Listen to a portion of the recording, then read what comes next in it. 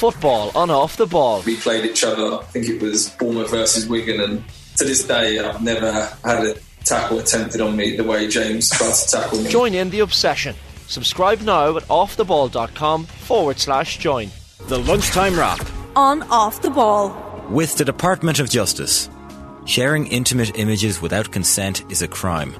Visit hotline.ie to report quickly, easily and anonymously, or contact on Garda Síochána. Good afternoon, I'm Rory O'Hagan and this is Off the Ball's Lunchtime Wrap for Friday, December 1st.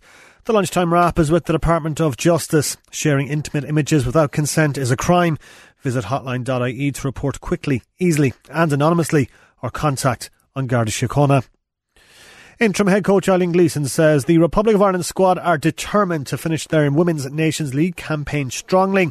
They are already assured of promotion to League A and at least a Euro playoff ahead of the visit of Hungary to Tallaght Stadium. However, Gleeson has warned her team against taking their foot off the accelerator.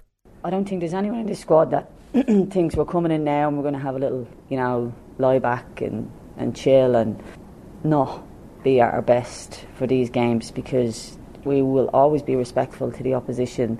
We've developed, but no doubt Hungary have developed through the campaign, and Northern Ireland have developed with their new coach as well. Kick-off in Tallaght tonight is at 7:30.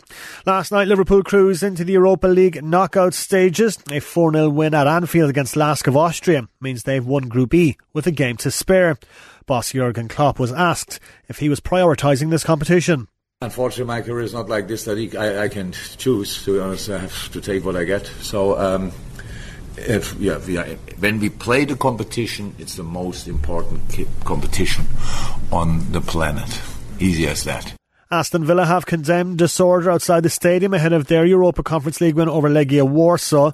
Supporters of the Polish side were not allowed into Villa Park after violent clashes with police, which left 4 officers injured. More than 35 arrests have been made. Legia coach Costa Runak says the team missed the backing from their fans in the 2-1 defeat. We have great fans. They support us. At home, away, they are travelling with us, so we can always rely on them and count on them.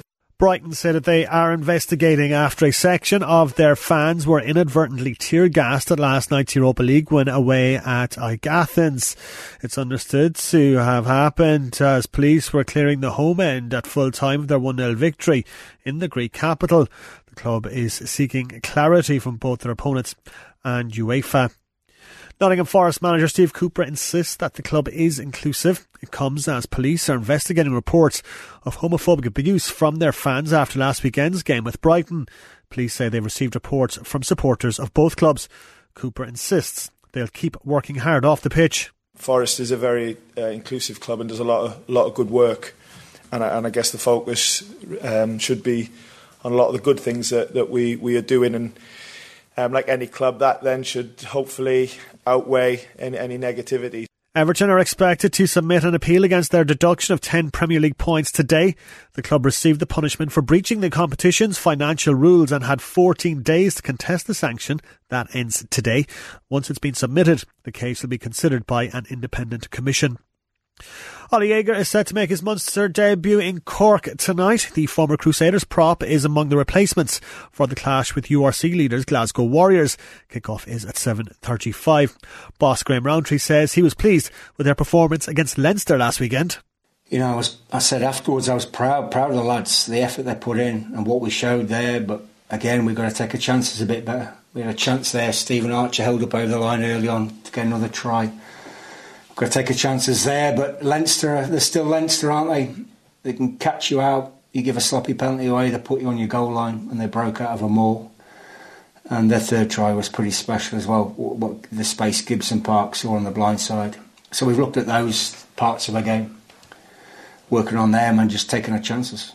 The director of rugby at Owen Farrell's club side Saracens has called his treatment in the media shameful. The England out half has stepped away from international duty until at least after the Six Nations to, in his words, prioritise his and his family's mental well-being. Saracens chief Mark McCall says he backs and completely understands Farrell's decision. It's actually quite remarkable that he played the way that he played during the World Cup.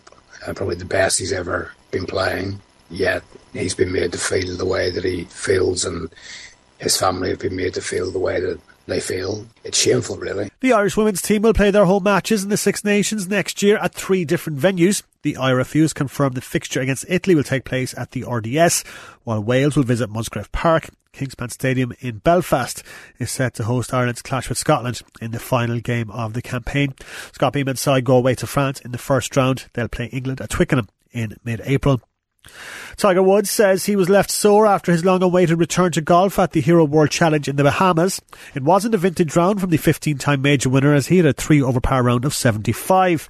He says he was left pretty frustrated. I was rusty. I didn't have my feels. Conditions were tough early. I kind of hung through there, and I did not finish off my round the way I needed to, and consequently it kind of went sideways at the end. Snooker after yesterday's narrow win over Robert Milkins. Ronnie O'Sullivan is in quarter-final action at the UK Championship this afternoon. The 7-time winner of the competition faces China's Yulong Zhu. Also this afternoon, Hossein Vafai faces Zhang Anza. This evening, last year's beaten finalist Ding Junhui takes on Mark Williams, while Mark Selby faces Judd Trump. And there's a race meeting on the all-weather track at Dundalk today. The first is off there at 5 o'clock. That's it from me, Rory, for Friday's Lunchtime Wrap on Off the Ball. Enjoy the weekend, folks. The Lunchtime Wrap On Off the Ball with the Department of Justice. Sharing intimate images without consent is a crime. Visit hotline.ie to report quickly, easily and anonymously, or contact An Garda Síochána.